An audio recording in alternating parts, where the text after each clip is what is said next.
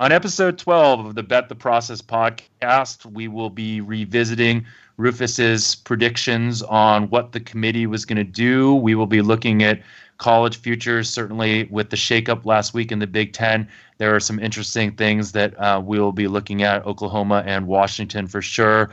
A lot of the NFL futures value has been sucked out of it, but we'll still be talking about our normal Super Contest picks and Survivor picks. And we'll be revisiting sort of an interesting tout, a guy that is obviously a really big name in the industry. Unfortunately, I think for the industry itself, a controversial guy, and hopefully we will be shedding some light on some of the methods that he has that we will consider a little bit less than ethical.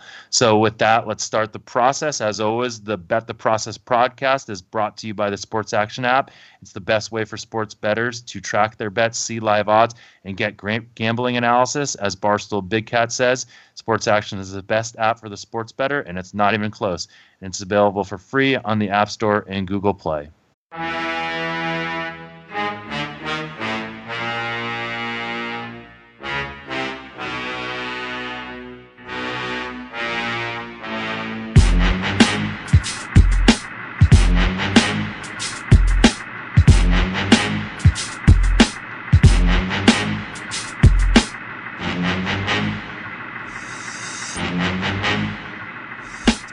Welcome to episode 12 of the Bet the Process podcast. Rufus, where are you, in Lisbon? Portugal? I'm in beautiful Lisbon. How is it? What's the highlight of Portugal so far? It's gorgeous. Drinks on a rooftop, delicious meals, walking around these beautiful little alleys and views of the water. I can see Rufus through Skype, and he's got this like greedy little grin on his face. So I don't know if he's found romance or love in Portugal. Maybe that'll be a subject for another podcast. Let's jump right in. That's a topic for this weekend when I go to Porto. I'll add that to the list of things I don't care about. Anyway, so back to this week in futures, where we get started every week. And what's pretty interesting these days, obviously, is with the committee coming out. Some big shakeups last week. How did you guys do in modeling the process or modeling what the committee was going to do this week? I thought we actually did pretty well. We didn't actually use what the committee did the week before in our determination of the rankings this week. We used, I guess, the committee's preferences that we could deduce from that week's of ratings, but we didn't say, okay, the committee had, Alabama at number 2, so we think we're going to sort of anchor to that and then change based on what happened this week. We basically did the same exact thing, but we had a little bit more data. But the absolute error for our top 10 fell from 1.56 the first week to 0.8, and we were within 2 slots on every single top 10 team and within 1 on 8 of 10, meaning that I think like Wisconsin maybe was the team that we were the furthest off on in the top 10. We had them at we thought that they would be the number 7 team. Actually, they're number 8. So no, it was actually Miami. We had them at number 5. They got put in number 7. So do you think if Wisconsin wins out that they're definitely in? Not 100%, but we have them around 90%. So pretty certain. Cade tweeted out a really cool graph he made, which basically says the probability of teams winning out and then getting into the playoff conditional and winning out for sort of all the teams that are in the relevant conversation. And Wisconsin's a team that we have not a particularly high chance of winning out, but if they do win out, they have a pretty high chance of actually getting in. So from this chart, I'm assuming, and obviously really great podcast when you're talking about a chart that nobody can see, but it's on Twitter. I encourage you to go to Twitter and look at Massey Peabody's handle, and there is a pretty good visualization of this. But the 4 that I would say like are the furthest up and to the right, is that basically saying that these are the 4 most likely, if you were going to say going forward, given schedule and everything, are likely to be, and that would be Oklahoma, Wisconsin, Clemson, and Alabama? Oklahoma, Wisconsin, Clemson, and Alabama. I mean, I would say the teams top right are going to be the most likely, yes. But I do think that, I'm just eyeballing it, right? Right. From the eyeballing, it looks like, is that right? I don't believe that is right, actually. I think we have Alabama, Georgia, Clemson, and Oklahoma is the most likely. Yeah, well, Alabama, the reason that I didn't have Georgia in there is they're relatively low. They're lower than Wisconsin in the probability of winning out. Right, but they can get in with one loss. That's the difference there, I think. Yeah, maybe I don't understand this visualization as well as I thought I did. The problem, I mean, it's saying that they have a 100% chance of getting into the playoff if they win out. I think we all agree with that. Right, we should stop and they have a low chance of winning out. On the bad imagery. You make a good point. Let's move along, I guess. Okay, so any other things that sort of stuck out with you, surprises from this, where the committee differed from you? Not really. I mean, I think that Miami moved up after a really quality win against Virginia Tech, and obviously Ohio State and Penn State sort of fell pretty far, but the rest of it kind of played as you would expect. How about where the power rank in our Fred Ed Fang differed from you? Ew, I don't actually have that graphic pulled up, but I was not, I don't think that really passed the eyeball test, as you said. I actually, sent Ed a message about it, and he sent me a link to the process he uses, which is looking at a team's basically AP ranking and I guess now college football playoff ranking, and then sort of simulating how it would move based on if they win or they lose. But I think there's some stuff that's very important and predictive, and like how many losses a team has that isn't being accounted for there, as well as like conference championship stuff, right? I mean, so you could have a team that's ranked number 6 and has 1 loss versus a team that's ranked number 6 and has no losses, and how they're going to fall if they lose is going to be completely different, right? Like, I think a 2-loss team is most likely going to be not in the conversation unless there's chaos. But if you're just modeling it based on where they're rated, maybe I'm not understanding his model well enough. But I mean, what did you think of it, Jeff? Well, it didn't make a lot of sense to me because, obviously, just like you said, he had Georgia pretty low. He had Oklahoma as the number 1 team most likely to make it. It just doesn't seem, given the fact that Oklahoma's now on the outside looking in, right? I mean, how could they be the most likely to make the playoffs? So again, like, I passed it to you because I wanted to say, hey, does this pass the laugh test? And again, we believe that Ed is very, very smart. We believe he knows a lot more about statistics. I mean, he has a PhD in statistics than either of us do. But there is this is the difference, right, between pure statistics and then modeling this stuff for gambling, because one of the other things that Ed kind of got a lot of crap about was that he had the Astros 55% likely to beat the Dodgers in Game 7 when the market was more like 60% on the Dodgers.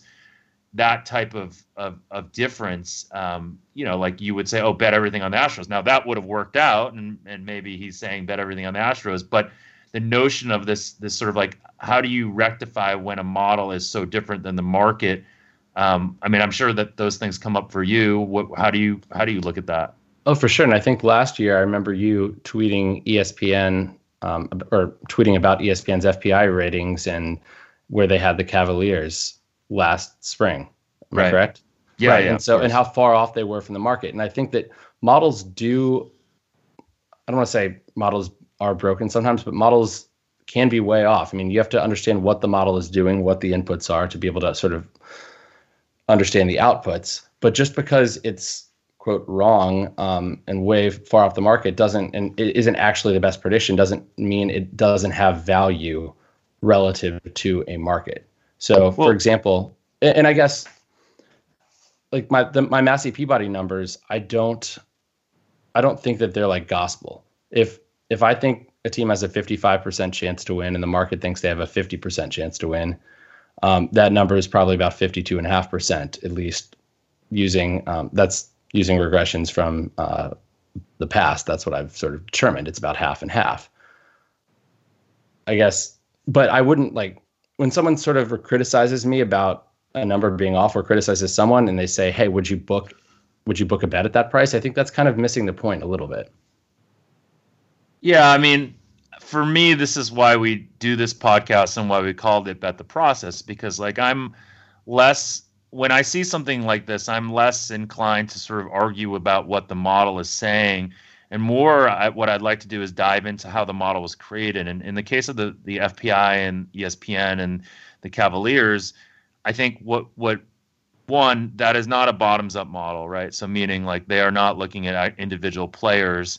They're looking at a team's performance. And so they're using a team's performance during the regular season as a proxy for what they're going to do or as a predictor of what they're going to do in the playoffs. And clearly we know that the Cavs do very different things in the playoffs. Let's just take away this idea of like LeBron James effort or anything like that.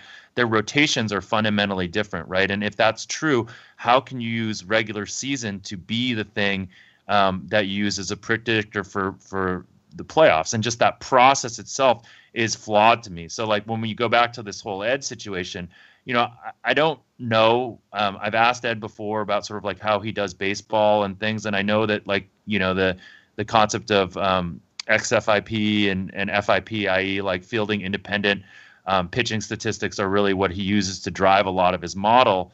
And that's like the biggest factor. So, when he has two pitchers that are going in, if one of them is like that much stronger in XFIP, that's kind of what he uses, I believe. So, again, like, is that the right process? It might be missing some things, and maybe that's what we're saying about his the numbers that he came out with and why they're so different than why they don't really pass the laugh test to us. It's the process itself that maybe doesn't pass the laugh test. Right. I think the statistics he's doing are probably great. Like but it's based on the AP ratings or the college football playoff ratings, and they're moving, and it's not taking into account a bunch of things that I think would make it a much better, more accurate prediction. Yeah, the thing I didn't particularly like is that when you challenged him and you said, "Does this pass the laugh test?" he said, "I wouldn't post it if it didn't." And so, like I think being critical of just like you were saying, like someone's been trolling you about that you've been wrong about the Rams. Like last week was a perfect example. We had man versus machine. I like the Rams. Our model actually liked the Rams. You didn't, and consistently you've been against the Rams. You were against them in that London game with the, so there's times where we are just wrong about certain teams, like that just happens. And you're going to be that the point of a model is it's not perfect. You're going to be wrong and right. Hopefully you're right more often than you're wrong, but you are going to be wrong. That's very true. So I just like to say and point out how many times that you were wrong. So you're wrong. I'm wrong all the time. According to most women in my life. The machine is now beating the man, and we'll get to that later. Damn machine. Do we have that lawnmower sound effect yet? I don't know. We'll have to ask Michael. Michael never actually talks on the podcast. I love for him to talk every once in a while, so people know that he's actually a person. I love it when like the producers chime in from time to time on podcasts. I didn't know you guys wanted me to. There you go. See, it's a voice from above. Yeah. It's amazing. There we go. We're amateurs here, though. You're a professional, Mike. Yeah, you're the professional. Okay, let's move on. Do you see any value then in futures? What's interesting, I think, about this futures segment that we've done is I think we've done a really good job, to pat ourselves on the back, pointing out when there is value. And a lot of times that value has come in, meaning like if you could have bet the other side, you would have been able to get out for a profit. The problem is that you can't really bet the other side in these. So even though we pointed out how much value there was in Ohio State, and I think we were right, it came in. Now all of a sudden with them losing, there's like zero value in Ohio State, and all of a sudden, or you're saying there is value now because they're 65-1, but certainly when we talked about them early in the season at 10-1 and things like that, with their losses now there isn't value. And it seems like you still have Ohio State ranked really high, I would assume. Yeah, I still see value on Ohio State at 65-1, though it really is hard to believe the committee would take them given that they lost by 31 to Iowa. So, the model, this is a model, and maybe that's the breakdown point there. But I make them you have outliers, right? Outliers often can break models, unfortunately. And when you have that small a sample size, something like this could have a, like you said, it's just not something the model's necessarily seen before, right? Right. And the model's looking at how good Ohio State is in our predictive metrics and everything, and how well they played this season in those metrics, as well as their win-loss stuff and strength of schedule. But it doesn't know specifically that the committee might say, "Oh, you lost by 31 to Iowa." Like, that's kind of we'll just discount you there. 2 losses, lost by 31 to Iowa. But I do think if they are the Big Ten champion with 2 losses, they'll be in the conversation if there's a lot of carnage. And we won't talk about carnage because you didn't want us to talk about the potential carnage this weekend. But obviously, Auburn beating Georgia would be carnage, would be the beginning of carnage. Do you see value on what's that? I think the carnage is more going to be possibly in the ACC, Big 12, and Pac-12. Okay, well, I think value carnage in Washington for the then? SEC. Do I see value? Yeah, in futures, I do in Washington. I make them only plus 14.35. I think 25-1 is out there right now. And they're a team that benefited from carnage in the Big Ten last week. They have just over a 40% chance to win out. And if they do win out, the Massey Peabody model gives them a 72% chance of getting in. And so I guess they are in the sort of hypothetical pecking order. They're behind a one-loss Alabama that doesn't win the SEC championship and ahead of a two-loss SEC champ Auburn. Though there's lots of uncertainty in that. But they sit below every other one-loss Power 5 champ and Notre Dame, except a one-loss Wisconsin-Miami that win their conference. But yeah. So where do you see value in college this week? You went 4-2 again, which arbitrary endpoints makes you 8-4 over the last 2 weeks. Ooh, do we even know what I was before that? Not good. Yeah. Well, yeah, I can go back and look, but it wasn't good. It wasn't. I probably get that. I'm guessing to be you're fair, we should do close that. to 500 for the year, maybe a little under 500, probably. Okay, well, this week I'll just go rapid fire. We can move on to other things. Plus, I don't know any of the players on the teams. But Oregon State plus 22 at Arizona. Ohio State minus 15 against Michigan State. Penn State minus 30.5 against Rutgers. And Louisiana Tech plus 5 against Florida Atlantic. Did you see that Florida Atlantic safety and Lane Kiffin basically saying that he didn't want to cover on Twitter? I thought that was hilarious. Yeah, I didn't get the rat. Did you get the rat poison line? I didn't get the rat poison. It's a reference to what Saban called media attention. Nick Saban. Yeah, so Lane Kiffin was an assistant. I'm familiar with his work. You asked me if I want to give any college football picks? Yeah, I'm going to give Auburn plus the 2.5 over Georgia. Damn you. Before the segment, Jeff asked me if I wanted Auburn, if I liked Auburn, and I said, yeah, but I don't want to give that out. Yeah, well, we can't be touty McTouts a lot. I mean, we got to, tell people what we think, and irregardless of, our ability to like profit from this. This is about the listeners, Rufus. This isn't about you. You need to be a little bit less selfish. All right, let's move on to the NFL. What's going on with KC? What's going on with KC? Are they done? I mean, like this fall from grace is pretty incredible. It's sort of the ultimate in kind of we are what we thought they were versus like overreacting to short sample size. What are they? Are they a 500 team? Are they an elite team? Or are they, another Andy Reid special? They're the 10th best team. They started out hot. Their game grades the first 5 weeks were 1st, 6th, 5th, 15th, and 6th. Since then, they've been 27th, 7th, 20th, and 15th. So that's how they rate every week relative to the other teams just in those one games.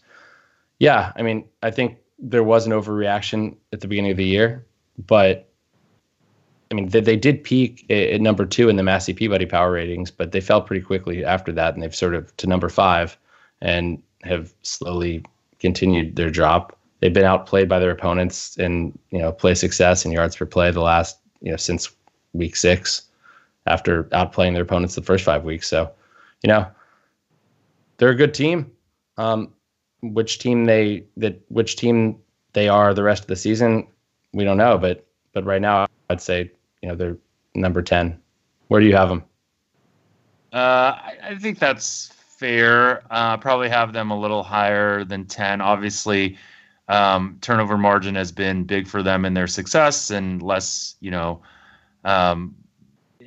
that doesn't persist. Obviously, they're not going to be quite as good. But it's the NFL's weird, man. I mean, and like it's funny because like every year we say the NFL's weird, but it might just be that the NFL's weird, period. And that with this small sample size and sort of every game being so reactive, like the nature of it is that we have like a week to basically overreact to everything. We got to sit around and create narratives in our own mind. So again, like if you think about those top, even like look at Seattle, right? Seattle, we're saying we're one of the top 4 teams in the NFL. They looked horrid against the Washington Redskins, and now you got to give my Redskins some credit, man. Yeah, I mean, Seattle looked bad. I mean, wait, Seattle didn't look that bad. I mean, their defense completely stopped the Redskins' offense. Fine. You're right. They didn't look good. I'll give you that. The Redskins were not considered to be very healthy. I mean, I think they were much healthier on defense than they had been, obviously getting a bunch of the D-backs back. But offensively, they were still missing a bunch of their offensive linemen. They were still missing some skill position players. And so you have a situation like that, and you're not necessarily thinking like that's a tough assignment for Seattle's defense. But anyways. But Seattle's defense did play very well. It was their offense that struggled. According to my metrics, they were 90th percentile in yards per play on defense and 87th in play success, and that's relative to adjusting for opponent quality. Well, the narrative right before that was that their offense was playing pretty well, obviously putting up 40 or whatever they did on the Texans. That was like this sort of idea that they had figured out their offense. So I think it was even more glaring for them to be at home and be so challenged offensively. Well, you fail to account for the D'Angelo Hall factor. I will continue to fail to account for that. Can we move on to any value in NFL futures? I would assume not really. Not really. If you can get the Ravens as an extreme long shot, 165 to 1 in the odds you sent me, they should be 98 to 1. That's a good bet, but that's most of the time just throwing away your money. Which actually somebody asked me about on Twitter. They said, like, are there any bets that you don't make because even if you have value, they're just too big of a long shot? And I would say no. I would still make the bet. You just have to manage your money well and bet based on bet the appropriate percentage of your bankroll. Yeah, and that's like really a time horizon question because like obviously you're not going to be able to make that bet 100 times this season, but theoretically if you're sports betting your entire life, you'll be able to make those types of plus EV bets hundreds of times, if not more, as long as you live a long life, I suppose. I don't care though. Even if you're making the bet once, that's like saying I'm not going to bet on the election because it's only a one-off event and I'm not going to have all these other opportunities. Well, I think we're saying the same thing. You're basically saying money management. You're saying like how much of your portfolio are you able to allocate to that? And it's a positive EV bet, so you should do it. So yes, we're sort of saying the same thing. I'm saying like it's easier to make that kind of decision knowing, it's just like flipping a coin, right? If I flip a coin and I say to you, if it's heads, I'll pay you $1. If it's tails, you pay me 90 cents. Well, yes, you'd want to do that forever. But if I said to you, okay, let's do it, and we're only going to do it. If I said to you, okay, you have the choice, you can do it 100 times at those stakes, or let's do it once, and if it's heads, I pay you 100, and if it's tails, you pay me $90. But you only get to do it once. You're going to choose the former, not the latter. Right, but if I only have an opportunity to do it once, I still will do it once. Again, I think we're saying the same thing. I think so. But you're still arguing with me about it. Yeah. Even though I'm trying to explain and close this. Well, I was just trying to make you feel better. All right, let's move on. So actually, I would like this. This is a gun to the head kind of thing. I think it would be interesting. Gun to your head. Who would you play right now in futures, given those futures odds that I sent you? Well, I said the Ravens are the best value. I mean, they're not the most likely to make me look smart because they're only going to win 1% of the time. Right. I would, if you want. I think the most likely to make me look smart might be the Jaguars at 25.5 to 1. I like that you're not optimizing on profit. You're optimizing on make you look smart. So that's... Well, I already gave you I already gave you the one with the most value, and you're coming back asking for more. No, I'm just saying like if you the funny thing about what people listening should understand is that Rufus is not really a gambler. Like he does not have the gambling gene inside of him where he just wants to roll the dice on something. This is all and I'm not saying that in a bad way. That's a very positive thing. That's why sometimes you don't understand like the notions that I'm talking about with gambling, because obviously I've gambled, blackjack, all that kind of stuff. But I think I understand the gambling notions better than you from a psyche standpoint. And I'm not saying that in a positive way. I'm saying that in a negative way for me and a positive way for you. You can look very dispassionately at every decision and always want to have edge. Like if I said to you, let's just go gamble at something, you wouldn't want to put very much money on it. You might go do it for fun, but you are not going to be excited about it. Whereas it's like playing craps with you, right? Exactly. Like when we played craps together in Vegas, you were just bored, right?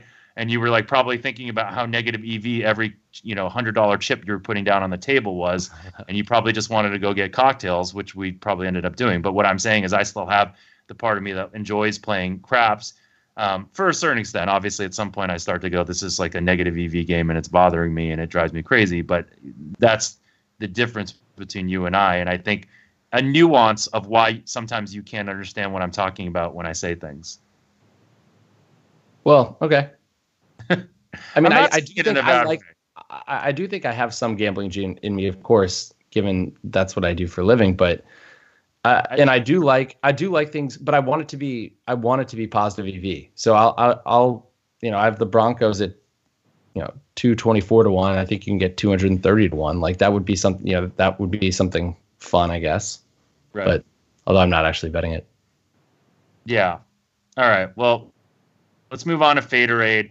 There's a lot to cover in Faderade this week. Obviously, we got a lot of great questions from you guys on Twitter, and hopefully that kind of stuff will continue. And probably towards the off season, when we start doing podcasts where we have a little bit less to talk about from a current event standpoint, we can dive into a lot of those questions. So we'll keep a running total of them and try to organize them, and so keep them coming.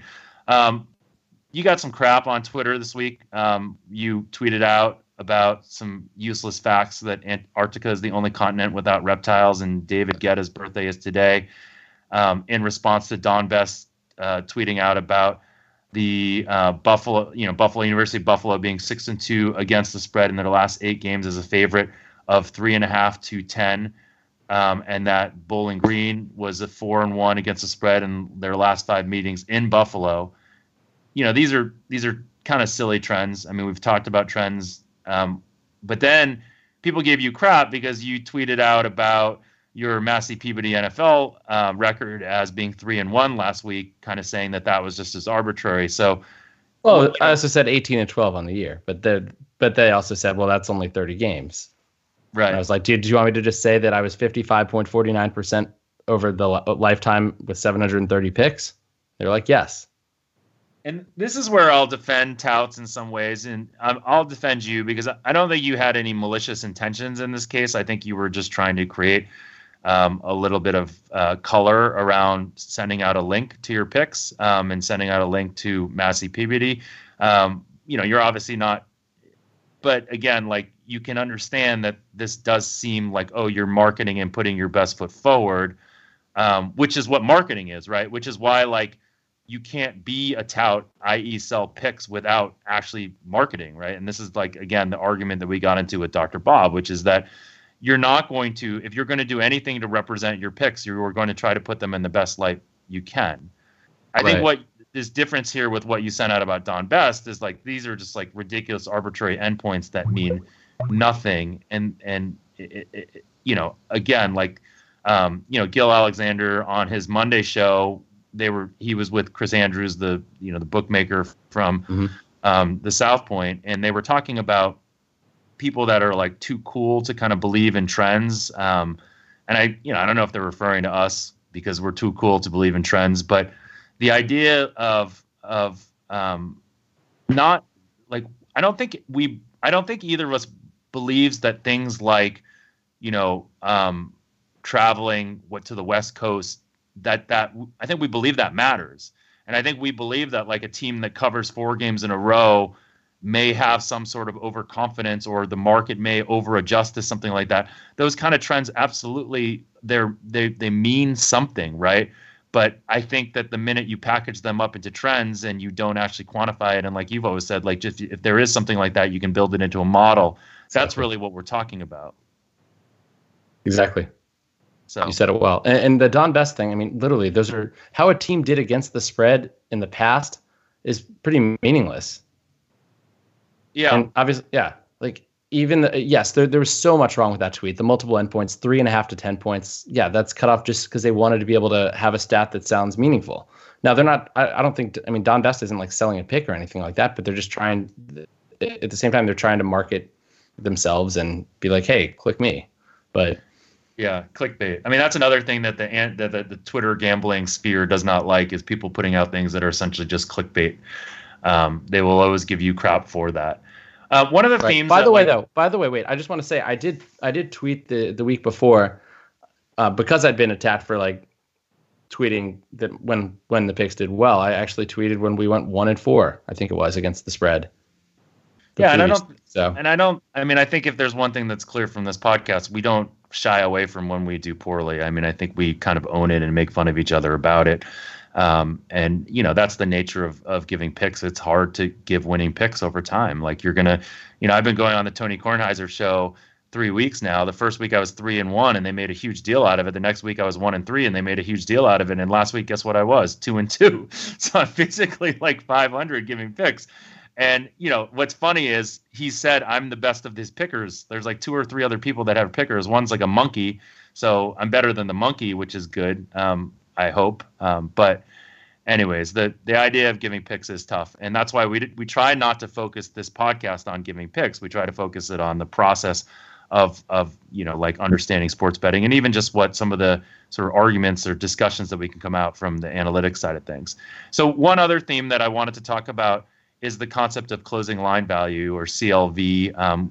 It basically is the difference between what bet you put down and what line you got or what odds you got versus where the line closed. And the theory is that if you are consistently beating the closing line, i.e. getting a better price than the closing line, you are one, a quote unquote sharp bettor, and two, you will be a successful bettor over time.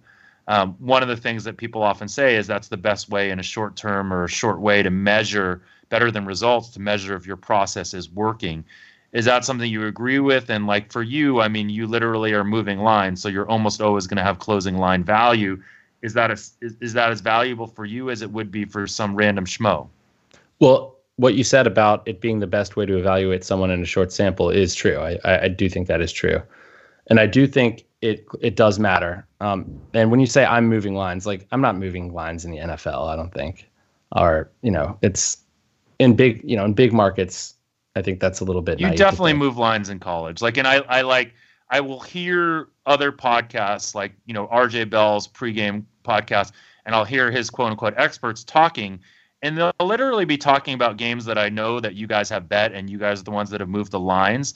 And like, even like, so on RJ's podcast, they have this whole, like, he does this whole thing with like hip to be square where he talks about square plays. And last week, one of his square plays was USC. He said the squares were on USC. I would not consider you to be a square, but I know that you saw a lot of value on USC. Right. And so, but he also said like the square play was Oklahoma State last week and the sharps were on Oklahoma. So, I mean, I think this is where people need to be really careful about this whole concept of sharps and squares, because unless you're like sitting at a sports book and you see who's making these bets, you don't know what sharp or square is. And even the definition of sharp or square is pretty dangerous. Right. I mean, the line moves could be like a setup but in general, what he's doing, what RJ's doing, and what I guess the whole sports betting media in general does is create this sort of narrative. But obviously there's going to be sharps that are on what these quote unquote experts deem to be square sides like all the time. Yeah, someone else asked about this concept of public money percentage and total handle percentage on sides and totals, and that's something that obviously that company Sports Insights, which is now affiliated and part of Sports Action or the Action Network, I think is what they're called. Right, I get Chad Millman's emails every day now. Yeah, I mean, we're going to talk about this at some point on a later date, and we'll maybe even feature these guys in Tout or Sharp. But again, this is that concept that there's just you're trying to create this narrative, and for me, like I've never been able to see like a process with this stuff that I really think works. It's all just narrative, and it's all just fodder for good conversation on a podcast, which hopefully we can get away from. Right, but I do think the concept of it makes sense, but a lot of times it's hard to really know beforehand.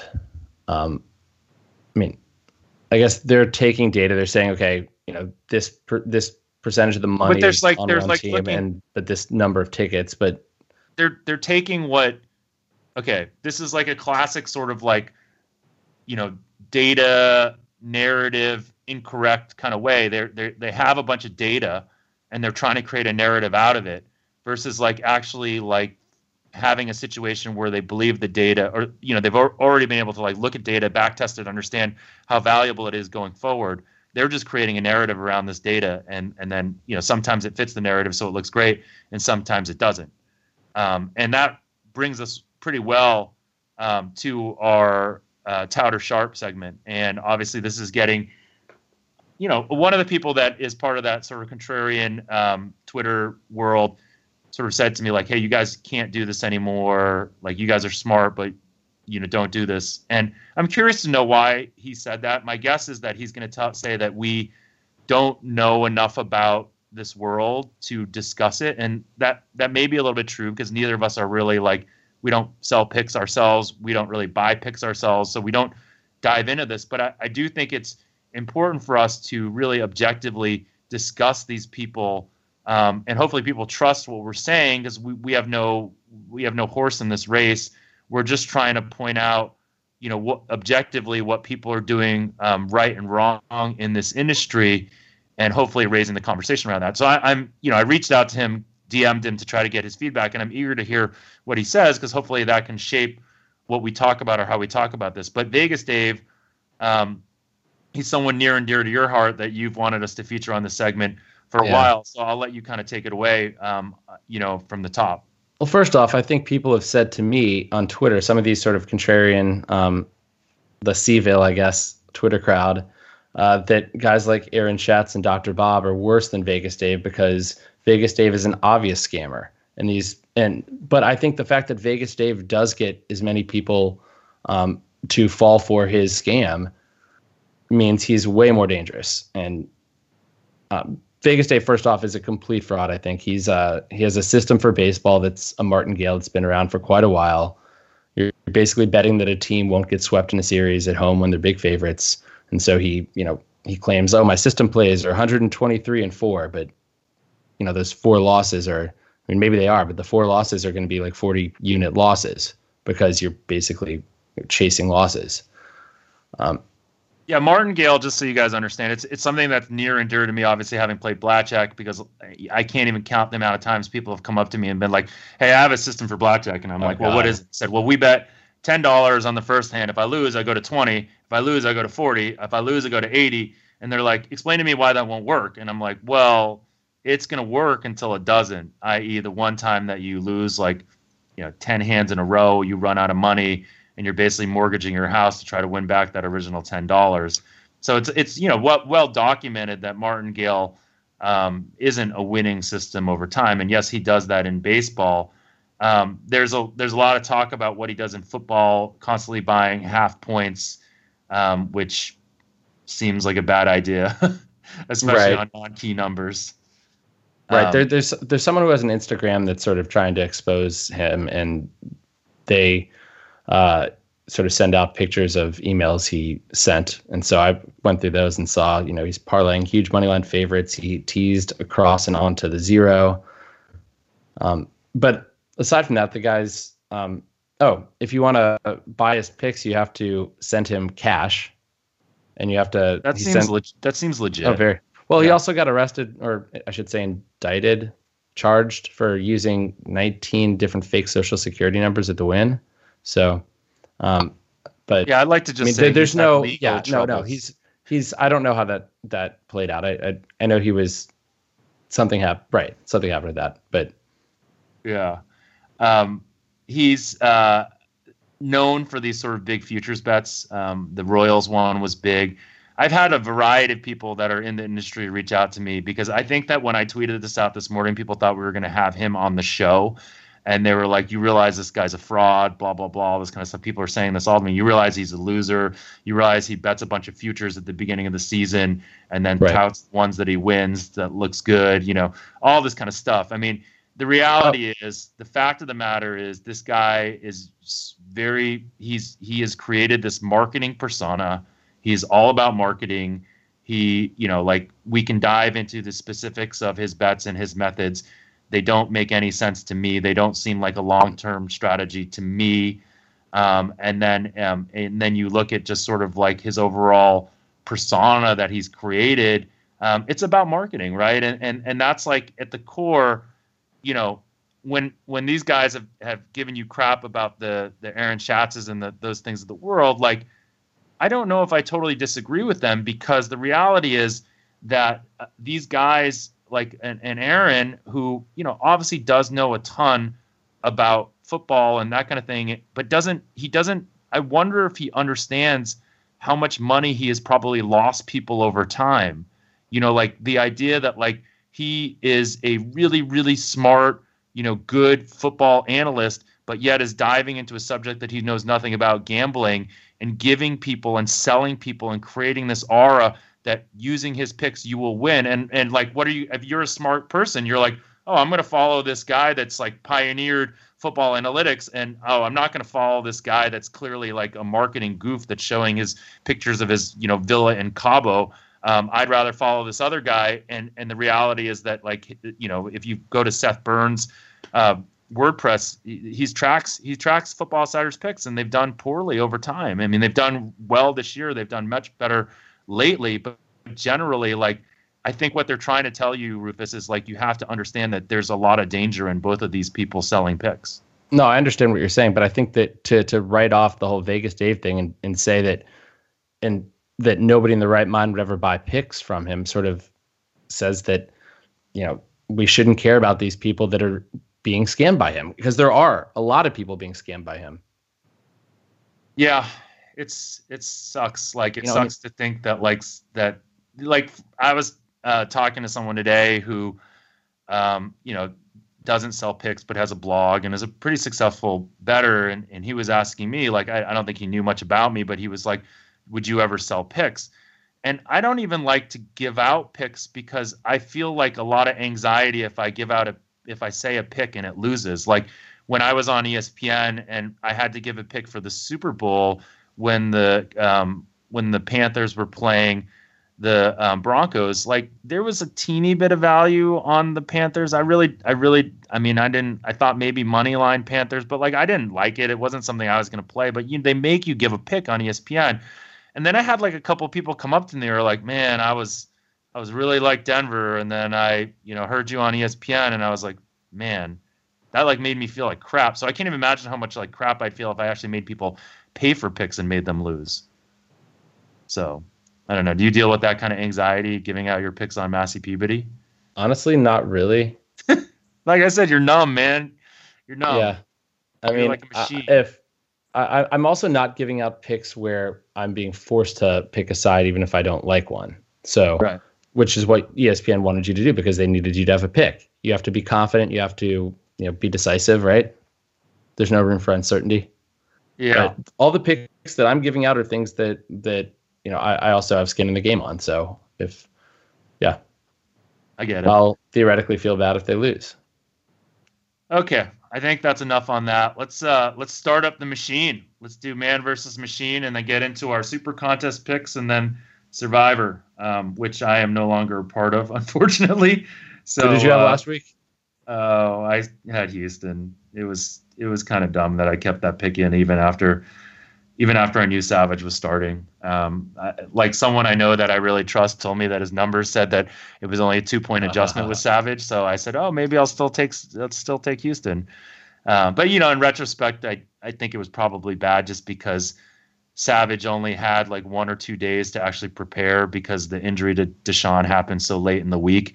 I probably should have taken that into account. And like maybe this is like a post-mortem narrative, but the idea of how much people rallied around Deshaun on that team, like I have to imagine that like losing him just felt like crap to that team, and maybe playing a couple of days later was not necessarily their heads weren't necessarily in the right place to play that game. But again, who knows? I mean, the bottom line is I'm out of Survivor, and probably nobody actually cares that I'm out of Survivor besides me. So I'll take credit for being the guy that told you Savage wasn't a huge downgrade. Oh, that was you? I didn't realize that was you. I'm sorry. I I wouldn't have said something on the podcast if I remembered that. I was on Houston too. Man versus machine. Let's get this puppy going. Okay. Seattle against Arizona. We have Seattle is a 5.6 point favorite. The market's at 5.5. Do I even have to actually it's 5.5 to 6. I think this doesn't qualify. All right. Nothing. I would like Arizona there, I think, by the way. Yeah. Well, I don't like either team. Okay. Washington Redskins hosting Minnesota. Redskins are listed as a 1 point underdog. Some places are pick juiced. I make the Redskins a 0.7 point underdog. So can we we'll skip that. Yeah, I feel like if it's like within a quarter of a point. Yeah. Well, then let's move quickly on these. Okay. Chicago, 5.5 point favorite hosting Green Bay. The Machine makes Chicago only a 3.3 point favorite. So Machine is on Green Bay. You love Hundley and you love Green Bay. Yeah, I like Green Bay there also. I hate quarterback injuries, man. Yeah. So they're tough. Okay. Pittsburgh visiting Indianapolis. They're a 10-point favorite. The Machine makes them a 12-point favorite. So Machine is on the Steelers. I'm going to be on Indy. Okay. Taking the big dog. Shocker. Jacksonville. Yeah, shocker. Jacksonville Jaguars, a 3.5 point favorite hosting the Chargers. Machine makes them 5.2. So Machine is on the Jaguars. I like the Jags. I think they're due for a bad game, though. They alternate good and bad every week, it seems like. Almost every week.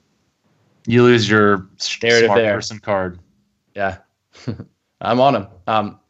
If I had to make bets without having my data, I'd probably be completely lost. So Jets are a 2.5 point favorite visiting Tampa Bay with Ryan Fitzpatrick at the helm, I believe. Mm-hmm. So yeah, we make the Jets only a 0.2 point favorite, so we're on Tampa Bay. I love Tampa there. I love him. By the way, I love Ryan Fitzpatrick. Love him. I actually have a friend whose name is Ryan Fitzpatrick too, and he has a beard just like him. But who would have thought that the Jets would have been not at all interesting. That seems like a common name for Irish people. Irrelevant facts. But who would have thought the Jets actually would be a road favorite this year? You would have, because you thought they were okay. Yeah. I just want you to pat me on the back a little bit, Jeff. You're in fucking Portugal. I can't reach you. Okay, move on. Okay, Tennessee, 4.5 point favorite against Cincinnati. I make them a 3.8, so I'm on Cincinnati plus 4.5. Yeah, I like that. I like Cincy. Okay. The Saints. It looks to be 3 juice, 2.5. What are we going to call that? 2.75. Asian handicap it. Against Buffalo. Machine has them as a 4.5 point favorite, so Machine is on the Saints. I like the Saints. We're in agreement. The Cleveland Browns are 12.5, looks like. 12.5 point underdog against Detroit. I think they should only be 9.2. I like Cleveland also. Okay. Houston, 11.5 point dog visiting the Rams. I make them only 8.5, so I'm on Houston. Oh. I'm going to go with the Rams here. No, I like Houston. I can't take a 11.5 point favorite. Just can't do it. It's like my something in me won't allow it. So there's never ever value on a big favorite, is what you're saying? I'm not saying that. I'm just saying I can't do it. Okay, move on. Yeah. Okay. Moving on to the Dallas Cowboys as a 2.5 to 3 point dog to Atlanta. I make that Atlanta minus 2.1, so I guess I'll take Dallas. I don't know what we're grading it at. It looks mostly 3. Yeah, I'll take Dallas there also. Okay. No disagreement. The Giants, 2.5 point favorite at San Francisco. I make them a 4.4 point favorite, so I'm on the Giants. I like the Giants there. New England, minus 7.5 against, actually it looks like, yes, we'll call it 7.5. At Denver, I make it 6.3, so I'm on Denver plus 7.5. I like New England. Okay. And last of all, Carolina, minus 9 hosting Miami. I make it minus 8.8, so actually there's nothing there. Okay. I like Miami there. I have 9.5 actually, so So I think either we way, can take Miami there. Side. Yeah. Okay. So actually, it should be easy then for our Super Contest picks because we're under agreement. Like we only had 2 disagreements: Indy and New England, and Man versus Machine. Super Contest 3-1 last week. We need a 5-0 week this week, Rufus. We need it. We need to get back in this thing. What we needed was Houston to actually cover the -13 or whatever it was. Yeah, we didn't change. We had a lot of discussion about it, but we decided not to change it. I think strategically was the right move, unless we were like at the very, very front and we were 4.5 back, but we had an opportunity to gain a game on the field. Almost everyone. No, I agree. And there was, I probably just the picks we chose were the bad ones. Let's quickly do this Super Contest pick. I'll go first, and I will take Washington Redskins. Ew. Redskins. I like the Redskins. I don't know if I took them because they're your team. Okay, you're next. Okay, I sold you on how good they were against Seattle, huh? Yeah. I will take Cleveland. Cleveland plus 12.5. I like that. I will take Tampa Bay plus 2.5 in tribute to Rufus's friend Ryan Fitzpatrick, not the quarterback, but the random person. And I will take New Orleans. Will I? Yeah, do it. I like. What do you think? New Orleans or the Giants? I say we just do both of them. I'm fine with both. And do we just leave out the savagery? The Tom foolery. The savagery. Yeah. Anytime I can avoid betting on Tom Savage, I do it. Although I'll be betting on him, I just won't be on him in the Super Contest. I say New Orleans for sure, and then I say either the Giants or Cincinnati personally. But yeah, let's do New Orleans and the Giants. Okay. I like the Giants better when that line was even earlier this week. Well, it's because everybody thought that Garoppolo was going to play. Yeah. No chance.com. Garoppolo. Okay. Survivor, sadness, I'm out, but we still probably got to give you some thoughts on this. Do you think anybody cares about a Survivor segment, really? Sneaky one this week would be Chicago. Chicago over Green Bay. No future value for Chicago. Number 5, sort of in safety value. Obviously, there's some big other ones. You could do the Rams over Houston or Carolina over Miami. Neither of those have very much future value either. So yeah, let's just be done with that. So that's all we got this week. Again, always look forward to. We will get to more of these questions next week. I think some of them are great, and we'll try to weave them in. And then during the off season, we'll try to answer many more of them. So keep them coming on Twitter. Jeff, can we answer one of them at least right now? Sure. What's that? What is his Friday evening drink of choice? That was the question. This is I don't know who his is, but that's me, and it's an allusion to a little battle I was getting in with Chris Felica, or trying to get in. Chris wasn't engaging with me. Chris is one of the nicest human beings in the world. So the fact that I was trying to engage with him on Twitter in a negative way shows that I am that much of a jerk as people think I am. I apologize to Chris. He said you were making a valid point. No need to apologize. This other guy kind of was trolling me and saying that I was drunk, and that's why I was doing it.